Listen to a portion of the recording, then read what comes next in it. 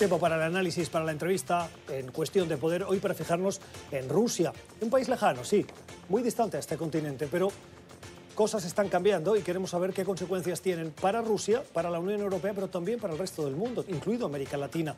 El presidente Vladimir Putin anunció sorpresivamente que quiere introducir cambios constitucionales.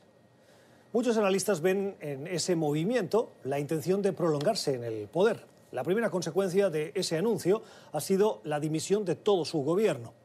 Vladimir Putin ha sido, desde el año 1999, quien ha estado casi al frente del país.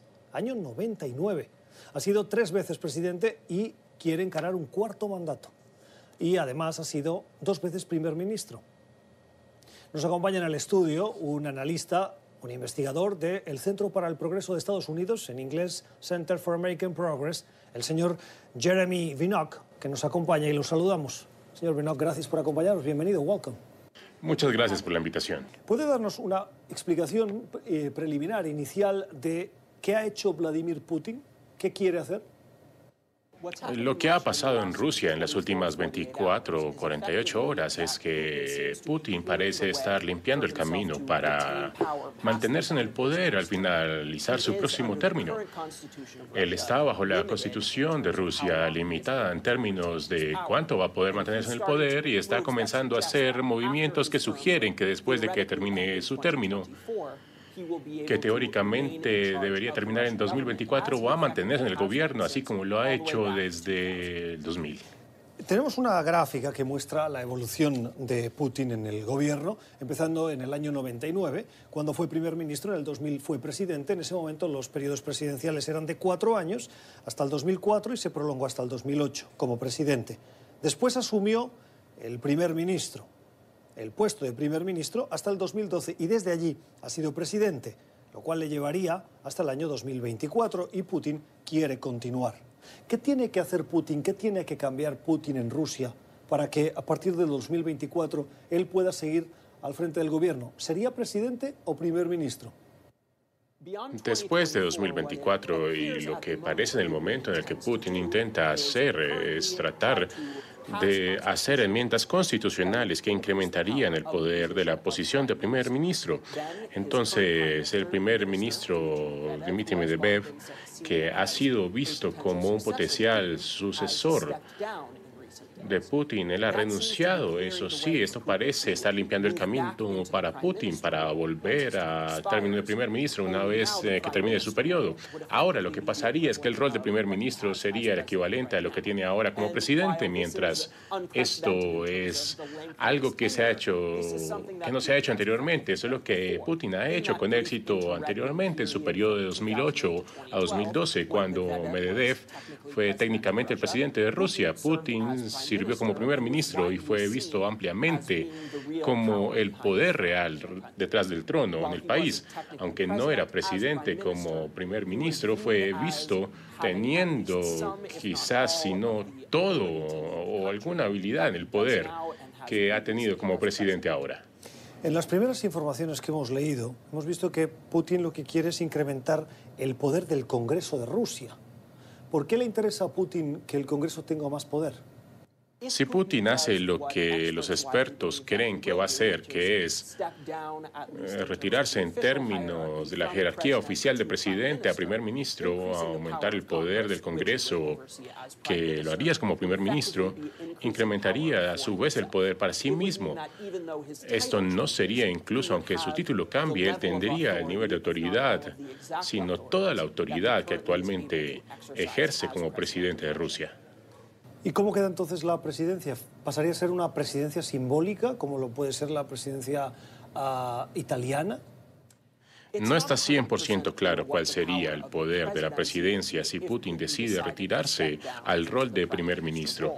Podría terminar siendo una figura teniendo algún tipo de poder como lo tuvo Medvedev cuando fue presidente anteriormente, pero algo importante es que el reemplazo de Medvedev como primer ministro y por lo tanto en el rol que teóricamente sería el sucesor que vendría después de Putin, no se le permite hacer esto. Es alguien que no ha sido visto como que tenga el nivel de autoridad, el nivel de experiencia para hacer un líder efectivo o incluso tan efectivo para ese trabajo. En otras palabras, parece que ha sentado las bases para que Putin mantenga la cantidad máxima de su poder cuando termine su periodo, al debilitar a las personas en poder alrededor de él.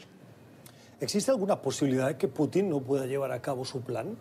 No es imposible que el plan de Putin para básicamente preservar su poder pudiera fallar. Hemos visto en años recientes protestas en Rusia, algunos resultados de las elecciones que, aunque favorecieron a Putin y a sus candidatos, no sucedieron de manera tan abrumadora a su favor como ha ocurrido en el pasado, en desarrollo que parece sugerir que el poder de Putin, si no se ha debilitado completamente, se está debilitando, sin embargo, por el poder que tiene Putin y por la cantidad de tiempo que lo ha tenido.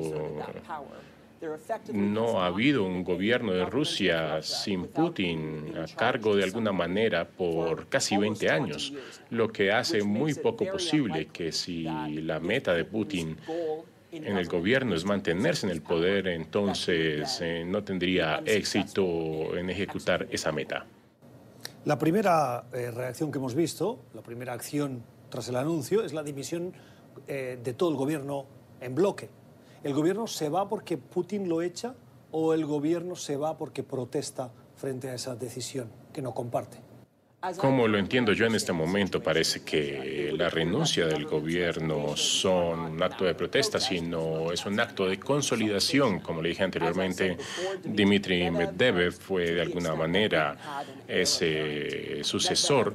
Se ha visto como uno de los pocos políticos en el partido de Putin en Rusia que quizás podría asumir el poder sí o cuando Putin no pudiera hacerlo. El hecho de que él esté dejando el gobierno me parece que le está limpiando el camino para la consolidación, para la continuación que Putin parece desear con sus reformas, que él asegura que son para promover la democracia, pero que en su efecto real tendrían el efecto contrario. Sería irónico que ahora Putin hiciese todos estos cambios y que las elecciones las pudiera ganar una figura alternativa de la oposición. Lo que hubiera hecho Putin es facilitarle el trabajo a la oposición para ganar todo ese poder. ¿Es posible pensar que alguien le puede disputar en las elecciones rusas ese liderazgo a Putin? Putin en los últimos 20 años ha sido muy exitoso al templar el poder en el país, sino en la plaza popular, al menos en la clase política. No ha habido un reto serio de su liderazgo, al menos en términos de los resultados de las encuestas. Ahora, como lo mencioné anteriormente, ha habido unas protestas masivas. Hace unos años en Rusia ha habido candidatos que parecen estar liderando el movimiento popular que podría amenazar el poder de Putin. Sin embargo, nuevamente, Putin ha sido exitoso al mantenerse en el control durante 20 años y al ganar elecciones, mucho de eso ha sido porque ha aplastado a la oposición. Y creo que muchas personas considerarían que son acciones democráticas, pero no lo son. Pero las elecciones han venido con resultados y encuestas que Putin ha ganado en los últimos años. ¿Cómo calificaría usted hoy Rusia? ¿Es una dictadura? ¿Es una democracia? ¿Es una democracia secuestrada? Rusia ocupa una posición que creo que estamos viendo incrementarse alrededor del mundo, en la que un líder electo democráticamente, Putin fue elegido democráticamente en algunos puntos, comienza a acumular poder para sí mismo y si no lo lleva con todo el camino hacia un estado dictatorial, autoritario, al menos se convierte en el único líder en ese poder. Y lo hemos visto en países como China, en el que Xi Jinping ha limpiado el camino para mantenerse como presidente de por vida. Lo hemos visto en Hungría, en donde se ha mantenido este Estado y que le permite permanecer en el poder. Así que si no es sinceramente una dictadura, una democracia, parece capturar este efecto por Vladimir Putin. Rusia históricamente ha sido enemigo de Estados Unidos. Esta administración ha tenido una relación con Rusia controversial. ¿A esta administración le interesa la continuidad de Rusia? ¿A Estados Unidos le interesa la continuidad de Rusia, de Putin? ¿O son dos cosas distintas? Una de las cosas que causa disgusto sobre el liderazgo de Putin en el liderazgo recientemente es que parece que Donald Trump lo aprueba, o al menos parece llevarse muy bien con él, mejor que lo hace con otros líderes de países que son aliados tradicionalmente a Estados Unidos. El hecho de que él vea a este líder que está acumulando más poder para sí mismo, que está socavando las instituciones democráticas, no solo en su país, pero en el extranjero, y que parece estar haciéndole camino para ser el tipo de líder autoritario que quiere permanecer en el poder por décadas, es algo que molesta mucho. Además, al escuchar a Trump haciendo declaraciones de que va a seguir lanzándose a la oficina y mantenerse en 2020 hasta 2024, así sea que Trump aprueba los esfuerzos de Putin para mantenerse en el poder o no, ese es ciertamente algo preocupante y alarmante, pero un presidente estadounidense que parece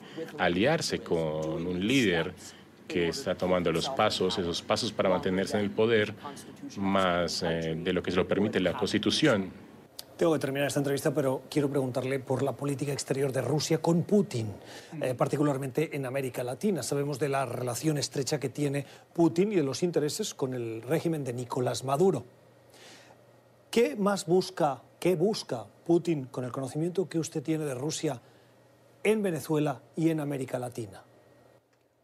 Uno de los sellos de la presidencia de Putin ha sido un intento aparente de reconquistar la autoridad internacional que tenía Rusia durante la Guerra Fría, cuando todavía era la Unión Soviética. Él ha intentado incrementar su camino en países de Europa Occidental, Ucrania, Georgia, en países que son cercanos a Rusia, pero también lo ha intentado hacer lo mismo en Latinoamérica. Su relación con Maduro y países de Latinoamérica parece sugerir que él está tratando de reconquistar la esencia de la Unión Soviética en la que creció, en la que Rusia puede competir en el escenario global, no solamente de manera económica, sino de poder, quizás, de países apoderados que tienen poder en el mundo y que pueden alcanzar sus metas internacionalmente.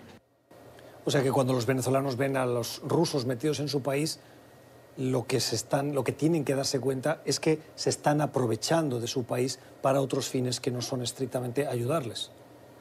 Exactamente, y nuevamente así es como ha operado Putin en el mundo, en el poder, estando en el poder principalmente en el este de Ucrania, Crimea, Donbass, donde las tropas rusas eran llamadas hombres verdes porque tenían los uniformes verdes. Llegaron y aseguraron que estaban ayudando con un mandato popular del pueblo de Ucrania, pero su objetivo real era expandir el poder de Rusia y en ese caso expandir su territorio. No creo que Rusia estará invadiendo Venezuela pronto, pero ciertamente va a buscar incrementar su poder internacionalmente y Venezuela parece ser uno de sus objetivos. Es la voz, el análisis de Jeremy Vinok, que es investigador en el Centro para el Progreso de Estados Unidos o el Center for American Progress.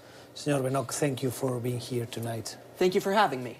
Esto es Cuestión de Poder. Si quieren volver a escuchar esta entrevista, pueden hacerlo en nuestro podcast, en Apple y en Spotify. Ya regresamos.